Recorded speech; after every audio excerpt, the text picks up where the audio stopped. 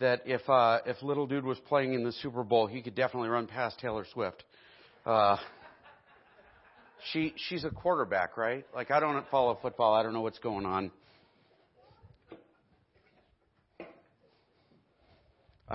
Sorry.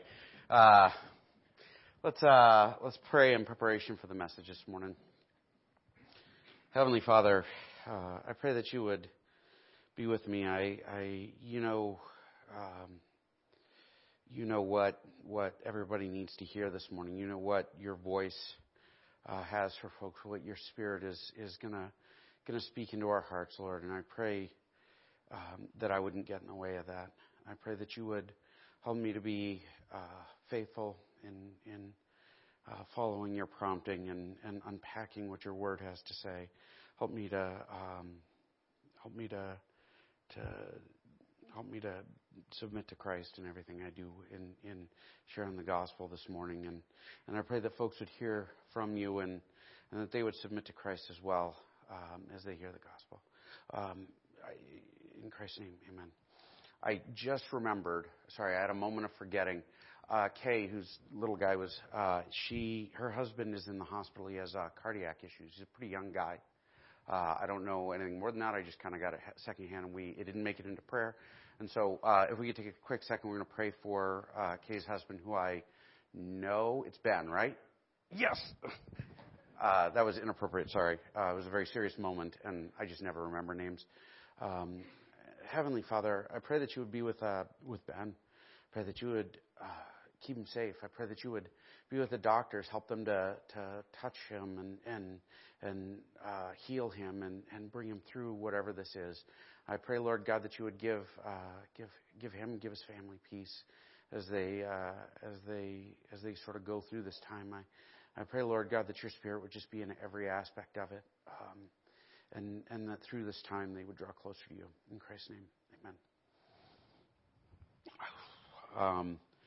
So I'm going to give you a moment of insider baseball for how I tend to write sermons. I actually do write sermons no matter what anybody thinks. I don't write them out, but generally I have a pretty good idea what I'm going to say before I get up here. Introductions, almost never. I've tried. I cannot come up with an introduction before Sunday morning to save my life. And there are days I come up here and have it on the way up, it comes to me. I try, and I think it's just one of those things that I hope is a gift from God, that this is just what I get to endure.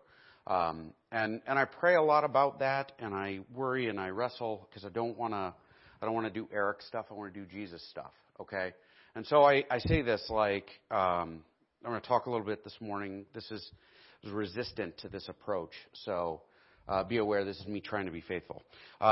When I was in college, I had a good friend. We're still friends. Guy's name is Tom Holste. And we still talk. We still trade messages on Facebook. He was actually in our wedding. He was the best man.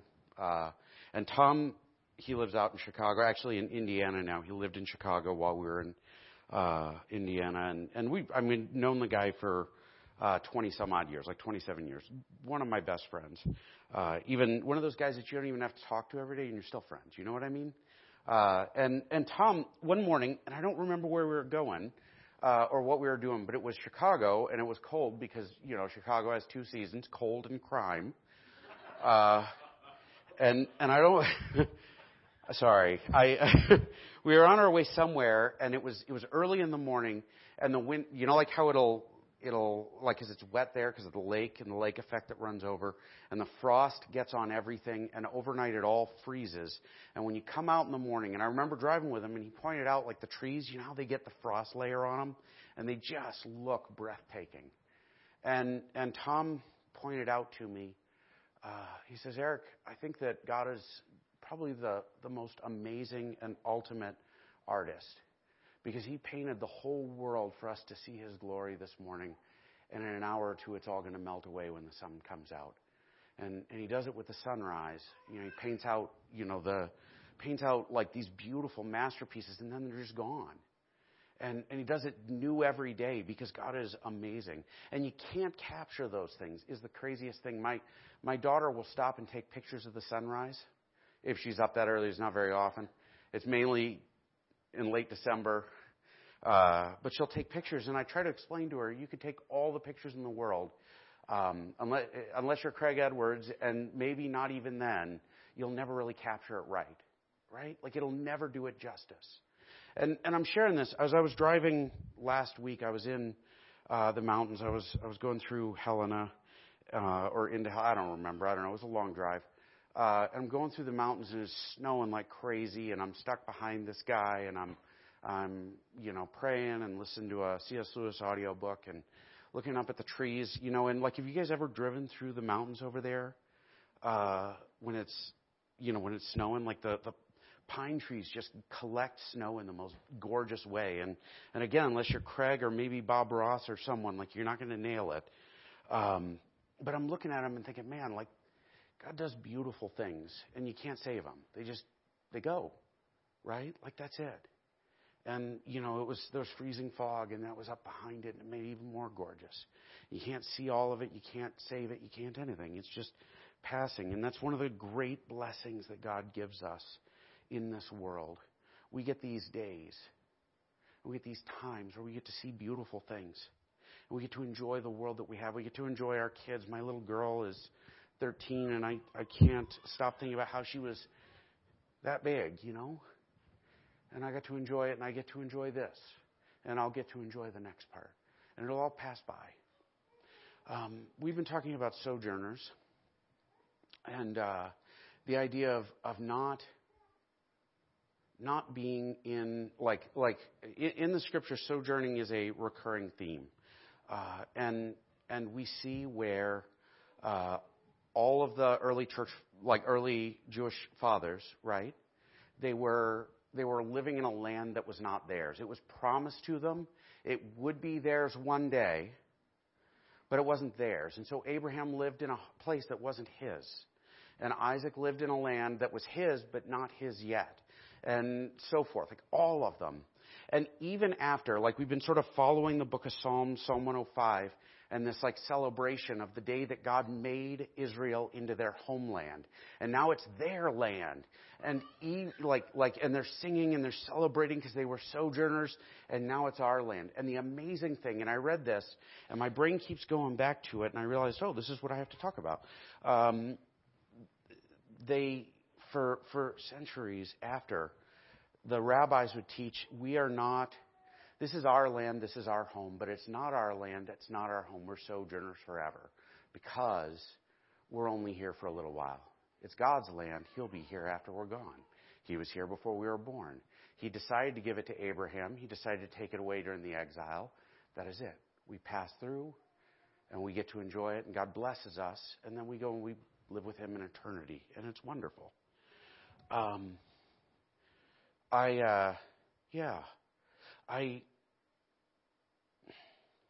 As we dive into our text today, we're going to talk about Isaac. And we're going to talk about this idea that Isaac was a sojourner too. And he experienced a little different version of it.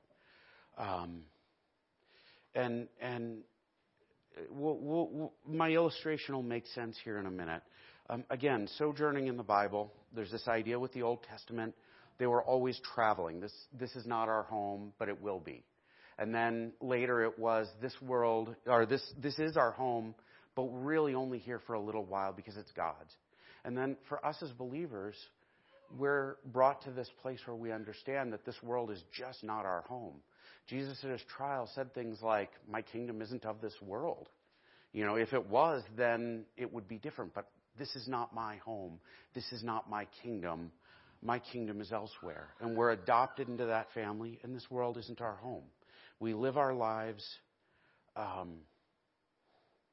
Sometimes I think in our culture we live our lives pretending this world is our home and trying to believe it.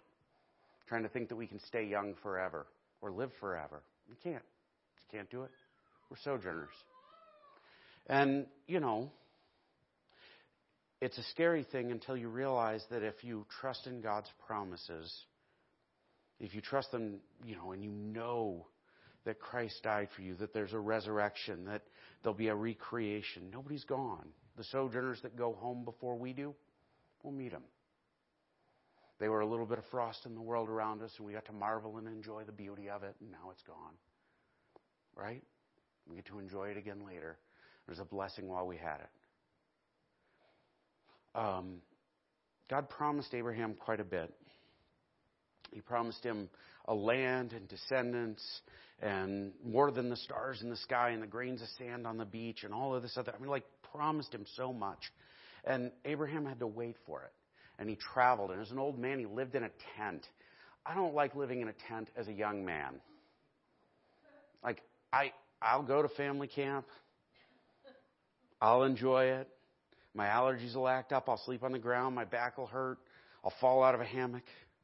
Whatever. Break my hand. But fortunately, that's a thing that passes by. And so Abraham lived in the land, and he traveled, and everything else, and all the way pointing forward to the day that it would be their land. And even then, it was always pointing forward to the coming of Christ and our eternity with God, right? That's what the whole story is about. And it's always pointing forward to Jesus, pointing forward to Jesus, pointing forward to Jesus. And so, as we dive into our text, last time I preached was 2 weeks ago. We talked about Isaac and the famine. How when there's this famine, every one of the forefathers, the patriarchs, had a famine in their lifetime. Every other one got to go to Egypt where there was a lot of water. And they got to live in a foreign land where there was a lot of water. And it was abundant and it was comfortable. Isaac, God says, yeah, you don't get to leave. You get to stay. You're going to stay in the dry land. You're going to stay in the famine. And Isaac goes and he lives right on the edge of the promised land. Actually, probably just beyond it amongst the Philistines.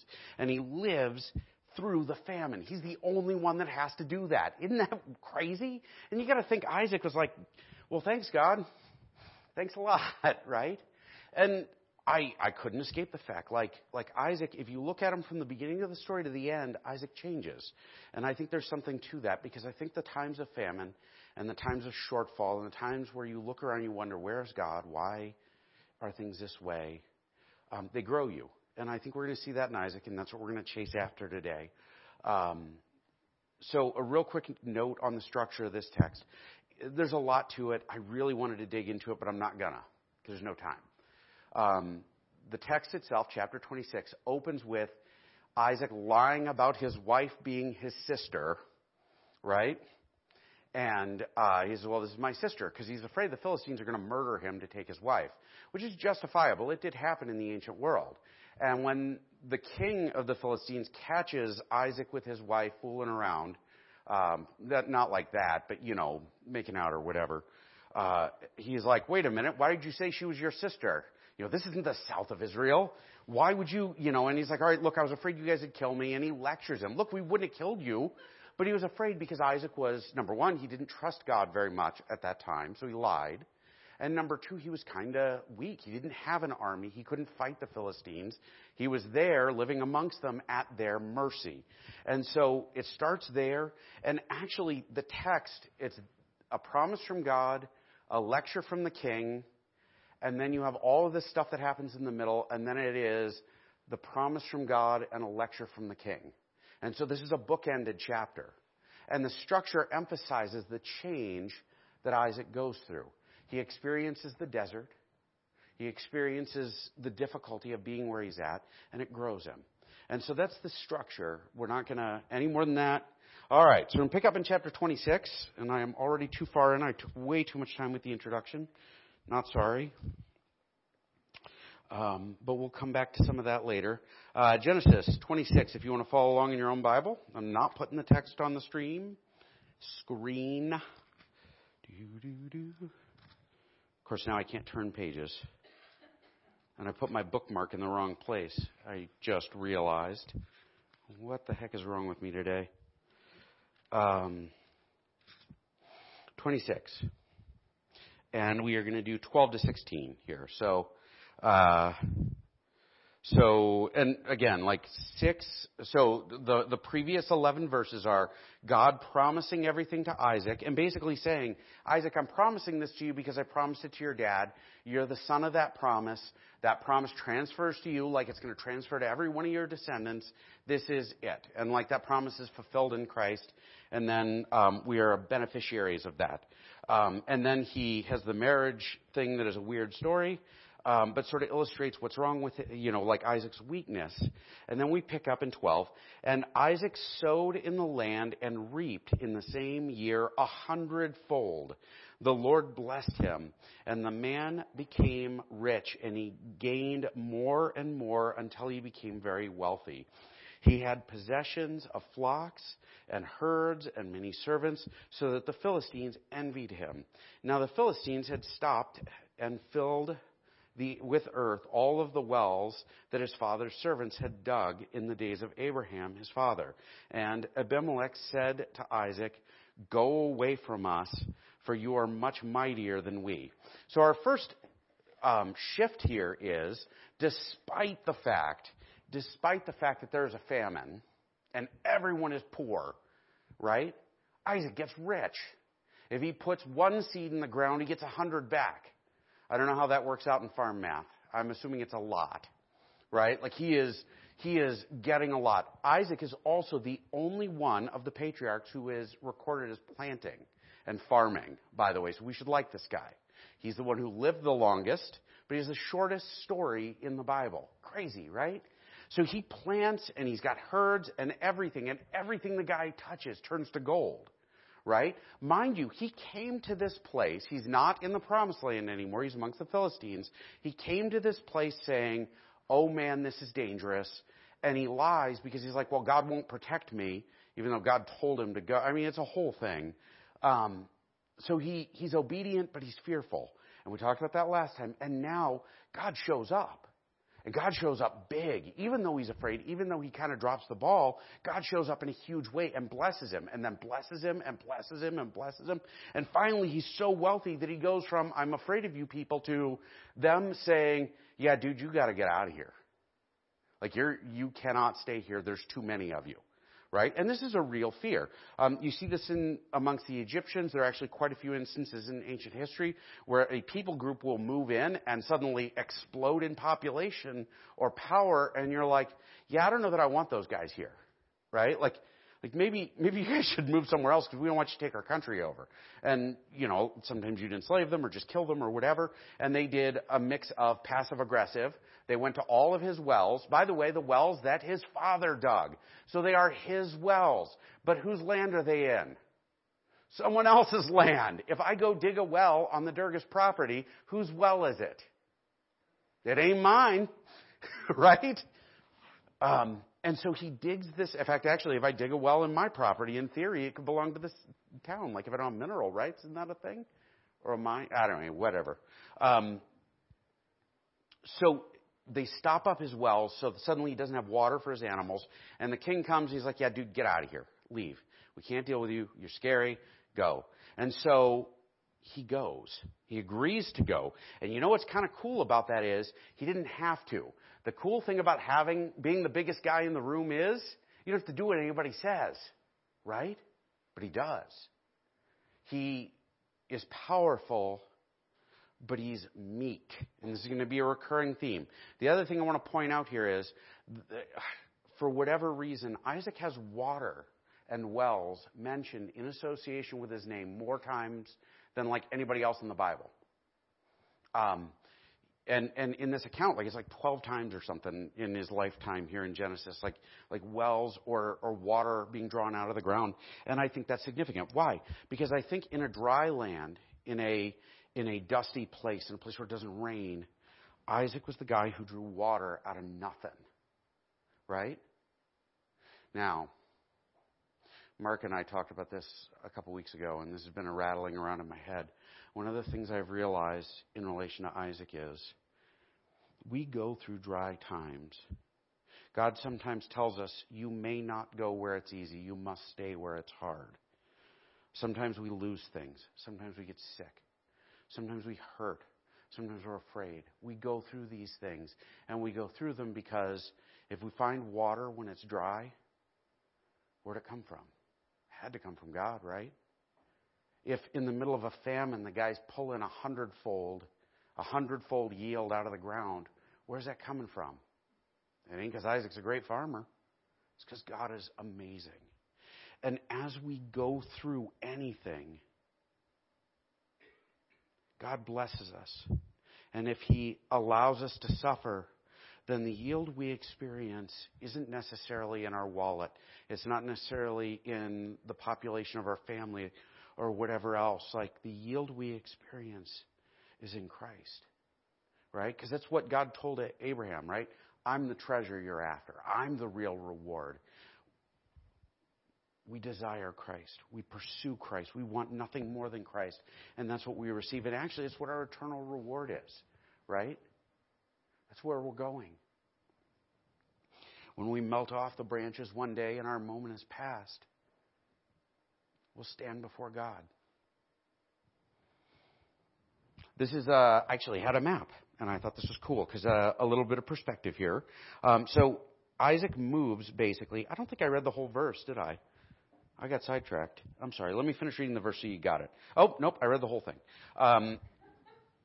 Oh, man, I thought this was going to be a pretty solid, like, aha, I even have my laser pointer. Lita gave this to me. I think it's actually a cat toy, but, so Gerar is here. This is the city where he goes. This is Philistia. So he's well within their territory, and he is about to go, and he's going to hang out in this valley right here. This is the mountain line that runs down the city, the middle of the country, like the spine there, and up on this side, and there's the Dead Sea, which is dead. And most of this story is going to take place right here. And when he gets to Beersheba, he's more or less home, back in the Promised Land. Abraham named it. But just so you have a little perspective, this is where it's taking place, right? It's not a big area. This is, you're talking about less, maybe 100 miles of space. Like, it's not big. Or less, maybe. I don't know. Geography is not my thing. So Isaac goes and he resettles. So we're going to read verse 26, 17 to 22. I will do my best to move here. So Isaac departed from there and encamped in the valley of Gerar and settled there. And Isaac dug again the wells of water that had been dug in the days of Abraham, his father, which the Philistines had stopped up after the death of Abraham. And he gave them the names that his father had given them. Let's go all the way to the end, and I'll dig through it then. But when Isaac's servants dug in the valley and found there a well of spring water, the herdsmen of Gerar quarreled with Isaac's herdsmen, saying, "The water is ours." So he called the name of the well Esek, because they contended with him. And then they dug another well, and they quarreled over that also. So he called it Sitnah. And he moved from there and dug another well, and they did not quarrel over it. So he called its name Rehoboth, saying, "For now the Lord has made room for us, and we shall be fruitful in the land." Now, number one, he's already fruitful. Everybody got that? Dude's rich. But he's still acknowledging this is from God. That is like the bottom line for him. Now, so he goes and he redigs these wells. There are three ways that wells happened in ancient Israel, right? You would have cisterns, which is like where you would cut a giant hunk out of a rock, like a big square space, and then you would plaster it over, and you would divert all the water you could find into it and store it. We call those, what are those? Cisterns. There you go. But these were underground because it was so incredibly hot the water would just evaporate away. But they were kind of underground, right? And so they're probably digging these up. They're probably also, most wells were where you would go to a dry spring, a dry riverbed called a wadi is the word. I don't know what language it is. And you would dig it out and you would find the mud and you would do your best to draw the water out of the mud. It is really dry there, okay? So he has a spring and he's got another well, and they keep pushing him back off of it. But who dug the wells in the first place? His dad did. So whose wells are they? They ain't his wells, because he's not in his land. He's traveling through. None of it belongs to him. Got it? And here again is the world we live in, right? And this is a crazy idea, but follow me. We live here as long as we live here, but we're just renting space. I'm going to go home and be with Jesus one day.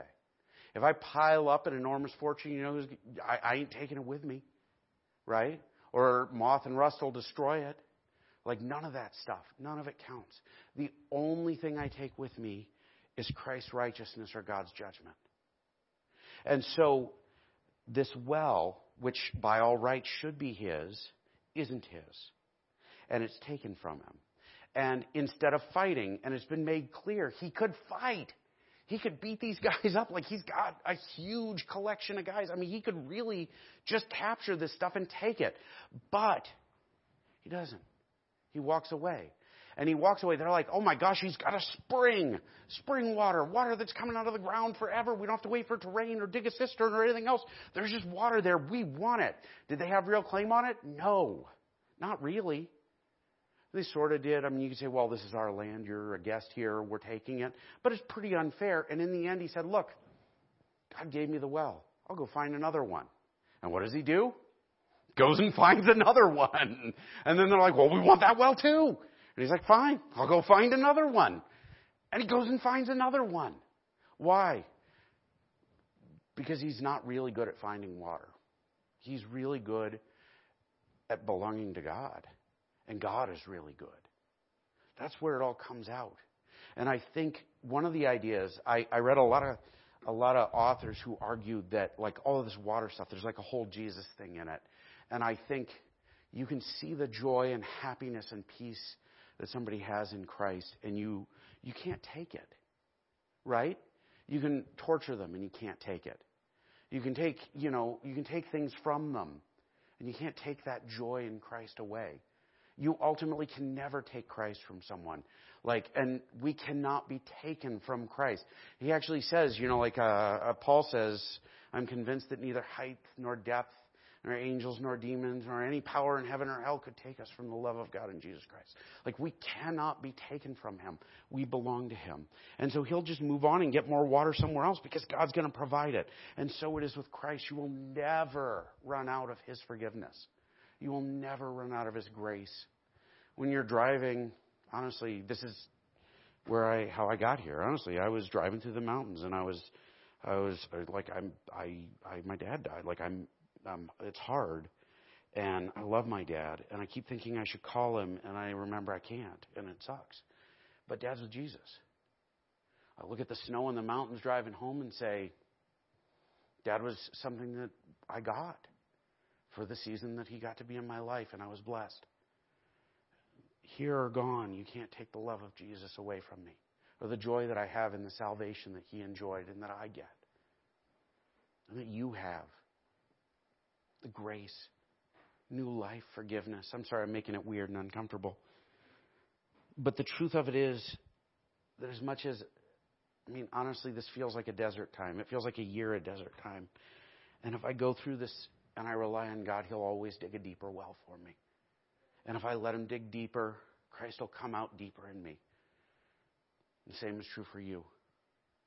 Any hurt, any loss, any hardship, turn to Christ. That's all there is. That's it. And in hardship we grow. In hardship we expand. We become more. And he digs more wells, and he moves, and they fight, and he continues.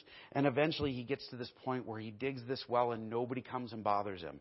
And he has had the strength to do something about it, mind you, every time. And I think the reason he didn't was because he knew it was not his land. This isn't my place. Why would I fight you? Why would I fight you? I'll go get it somewhere else.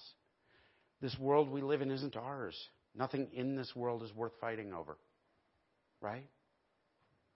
I'll just go, Jesus will take care of me elsewhere. That's why Christ talked about the idea of not resisting an evil man. Don't fight back. Well, why would I let somebody hit me? Well, Christ let people hit him. And I think the idea is you don't trade your witness for revenge. Seek revenge. He just goes. All right, see ya. God takes care of him. I'm not advocating pacifism. Don't hear me saying something I'm not. We almost never fight things. We fight over dumb things, right? Insults, perceived hurt, possessions, esteem, whatever. I had a bad day and I'm going to be angry at you. Those are the things we fight over. None of that matters. Christ matters. And so he walks away in meekness. And he continues to sojourn. He continues to travel. He continues to move on. By the way, all of these promises are still on him. He's going to die having not received the promised land. He's going to die without more descendants than the grains of sand on the beach, and God still fulfills. Isn't that amazing? Because our God is so good, you can rely on him for anything. Water in the desert. Hope when we hurt. Everything. The interesting thing is when he finally gets to Beersheba, and he digs this well, and then he goes to Beersheba. So he goes a little farther back to the promised land. But he names the well Broad is actually the word. And it's interesting because a lot of times they're like, oh, well, he spread out so far, they called it broad, or there are variations of what they meant. The word is actually used in the Psalms a couple times, and like it's one of the Psalms is sung in Samuel. But it basically means God is giving me so much. His provision is so great that it's never ending. Like his blessing can never run out. It's like that first spring. And like every water he found after, he's lost, his father's well's here, his father's well's there, his father's well's here. And he gets there and he's like, God is good. Look at how much he's given me. And he just keeps giving me more. I would be thinking, man, I'm sick of moving. Like, man, those jerks made me come over here. No. Because the real treasure any of us would get would be Christ. Everything else is passing. Let's see. I went through 22. We're going to do 23 to 25, which is God kind of coming back to him. And here's the reason. Like, I was on the fence about doing this one, and I decided I would do it just because. Now, this is cool. Like, it follow me. We'll read it, and I'll explain. If I can find it again. 23 to 25. From there he went up to Beersheba, which I showed you on the map. And the Lord appeared to him that same night and said, I am the God of Abraham your father. Fear not, for I am with you, and will bless you and multiply your offspring for my servant Abraham's sake. Now, you're going to remember here real quick. It's not because Abraham was so good. It's because God chose Abraham as his servant. That's it. Like, that's it. Like, God chose him. Abraham believed. It was credited to him as righteousness. He was good and holy because he believed God. That's it. Which, by the way, you want to, like heaven, salvation, forgiveness, it is a product of faith in Christ, not earning it. You can never earn it. And so he is getting something because his father believed. That's it. And I think he believed. Why do I say that? Because he's kind of being obedient. He's being godly in the midst of all of it. So he built an altar there and called upon the name of the Lord and pitched his tent there. And there Isaac's servants dug a well. Yet another well. So what's up with that end? First off, it's a bookend. God promises, God reminds. But the other thing is, Isaac's tired probably by this point. Most scholars agree at this point, he's probably discouraged. He's had to move over and over again. Right? Like he's been pushed off of the work he's done. He's still thanking God, but he's probably discouraged. And so God comes back and he reassures him. We see God do this with Abraham several times where Abraham's like, all right, God, where's his son? Come on. And he's like, well, I'll get the servant pregnant. There's my son. And he's like, nope, I promised what I promised. I'm going to come through. You don't have to play tricks. You don't have to do dumb stuff. I will come through. Just trust me. Oh, well, what about this? No, I will come through. Just trust me. These are my promises. I'll remind you what they are. Just keep trusting me. And so God comes to Isaac and says, here's what I promised. I'm doing it. Why is that important? Because sometimes in the midst of discouragement, did y'all ever have like really just crummy, garbage falling from the sky kind of rain? And you're there in it, and it's like, man, what's good anymore? If you stop thinking about what God has promised and you only pay attention to the rain, then you end up in a really bad spot. If you drive in the mountains and all you see is the slippery road in front of you, and you curse the fact that it's snowing and it's going to make it harder to get home and everything else, and you don't say, God has given me good things and I'm grateful. God has promised me eternity through Christ. God has forgiven me. He's made me new. Like if we don't remember Christ, if we don't remember his promises, if we don't remember what we're here for, where we're going, and why it's all happening, we'll become discouraged.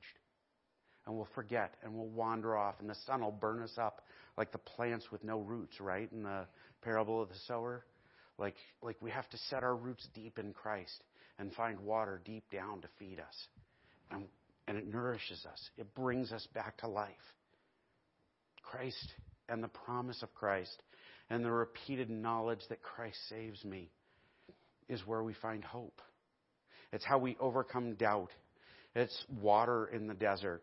And actually, like I keep thinking about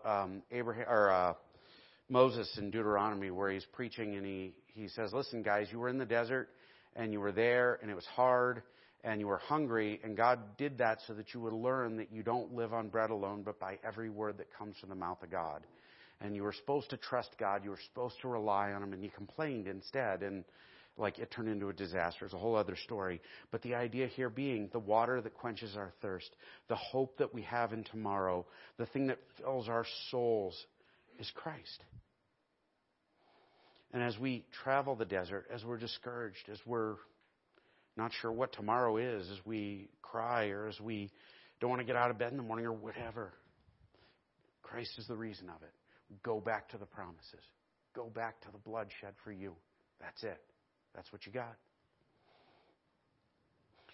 So how do we apply this? First off, the end here. I jumped right into the application ahead of time. Sorry.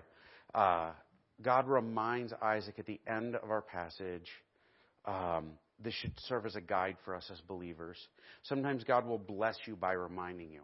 I had a bunch of times where, I don't know, I often, both my parents have died here in the last 5 years, and I've often felt a lot of regret. I've lived away from home for, since my first year of college. After my first year of college, I moved out, and I really never went home. And I've often regretted the fact that I was far away, right? And that was weighing on me. I was sitting, and I was doing I have this devotion anyway. I was going through it, and I started reading about, the passage. I didn't pick it. It was just the next one. It was all about God's calling and how we're called to obey and to serve. And if God calls you to go and leave your family, that's what you do because that's God. And I found myself thinking, man, that's what I needed. Isn't that crazy? But you don't hear His voice like that generally every day. You hear it when you're hurting. And I realized, man, I was obedient. This is why I did this. Not because I'm good, but because God is really insistent. We have to come back to His Word. We have to listen for Him when we're struggling. If we allow Him to dig the wells in our heart, for the living water to flow out the whole night, if we allow Him to work in us in hardship, if we trust in those promises, we never run out. We never end up hungry. We never end up thirsty because we're always satisfied with Christ. And so we should review His promises every day. We should go back and remember, I get out of bed because God gave me today. I can face tomorrow because He lives. All of it. Every day. I'm here because of Jesus. And one day I won't be, but then I'll be with Him. Isaac has, Isaac's, the next application moment, again, God has him go through this hard time. And I would argue that what we see in our story, so Isaac goes from this guy who's lies about his wife to save his own skin because he doesn't trust God to, I'll walk away from the water in the desert. I'll trust God. Over and over and over and over again. How did he learn to trust God? By living in the desert. How do you learn to trust God? By going through hardship. How do you grow in your faith? Sometimes by testing, by difficulty. That's why James tells us to consider it pure joy when we experience hardship of every kind, because it draws us closer to Christ. This is what He has for us. This is why hardship is a blessing. In hardship, we learn to trust God in a very different way. I was going to read the whole text, but I'm just going to tell you this. It's in 2 Corinthians. Paul is talking about, he's fighting with these super apostles, these guys who are we're the most spiritual, wonderful people ever. And Paul says, you know what? I've done more than any of you. I know more. I could beat you on this level so well. But I'm going to tell you, he starts talking about his blessings, and the blessing he talks about specifically is a vision he has of heaven. And he doesn't even say he had it. He said a friend of mine had a vision where he saw heaven. And he saw things you couldn't describe and could never repeat and even put to words like it was amazing. But to keep him from becoming arrogant, he was given a thorn in his flesh, a messenger from Satan to torment him, to keep him humble. Don't you love stuff that keeps you humble? No. And he begs God to take it away over and over again. And finally God says, you know what, I ain't taking it. My grace is sufficient for you. My power is made complete in your weakness. And what Paul realizes is, when I'm weak, I can't do it, and I've got to lean on him. Then I'm strong. When I'm in the desert and I can't find water, I have to ask him. When I'm dragging, when I'm fighting, when I'm hurting, I have to turn to him. Then I'm strong. Then I'm in Christ. Then it's Christ doing the work and not me. Finally, I would argue that where Isaac walked away from the wells over and over again, he spread water to people who didn't have it. And I think that's part of what we get, right? We have hope. We have Christ. We shine a light in a dark world. We have things that the world is dying for, but they don't understand it. And so everywhere we go, we spread the gospel. We spread the love of Christ. We give living water with our words and our actions and our attitude, with everything, with our prayers. We are a light in the darkness. And I think that's what Isaac did. Isaac brought something into a dry place that wasn't there. And he blessed those people. What an amazing thing. And you could look at it and say, well, yeah, but he had to keep digging wells. Yeah, but God blessed him. And he was obedient. I'd rather be obedient and blessed than have lots of stuff and be out of God's will. My last thing here, I'm going to let you go. I was doing my devotions this morning, and I came across this in George MacDonald. It was a heretic, I'm sorry. But C.S. Lewis loved him. And so I'm reading this book on C.S. Lewis and George MacDonald. And this quote, that man is perfect in faith who can come to God in the utter dearth of his feelings and desires, without a glow or an aspiration, with the weight of low thoughts, failures, neglects, and wandering forgetfulness, and say to him, thou art my refuge. The way that we have pure faith, perfected faith, is when we're low, when we're empty, when we're hopeless. We go to him and say, you are my refuge. You save me. You're my water in the desert. When I melt off the branch, I'll be with you. I'll see my father again. My dad's with my mom again. What a wonderful thing. We don't mourn like those who have no hope, because we have a God who loves us. We don't suffer like those who have no hope, because we have a God that takes care of us. And it's a glorious thing. Remember that as you're suffering through the Super Bowl. Let's pray. Heavenly Father, I don't know. Heavenly Father, I pray that you spoke through my ramblings today. I think I was all over the place, and I pray that your word found purchase, and that it'll come back 100-fold in the life of whoever it is that you choose to bless with it. I pray that in the hearts of all of us you would find wells that just pour out spring water. I pray that you would bring growth in our spiritual lives and in the spreading of the gospel. That in everything we do, easy or hard, whatever, that we all of it's done to your glory, and that when we struggle, when we're weak, even when we're strong, that we would choose to let you do the heavy lifting and lean on you, because in you we are strong, because you're strong. In Christ's name, amen. Have a good Sunday, guys. Anybody think Taylor Swift will score any touchdowns? So many Taylor Swift jokes. I would really love to have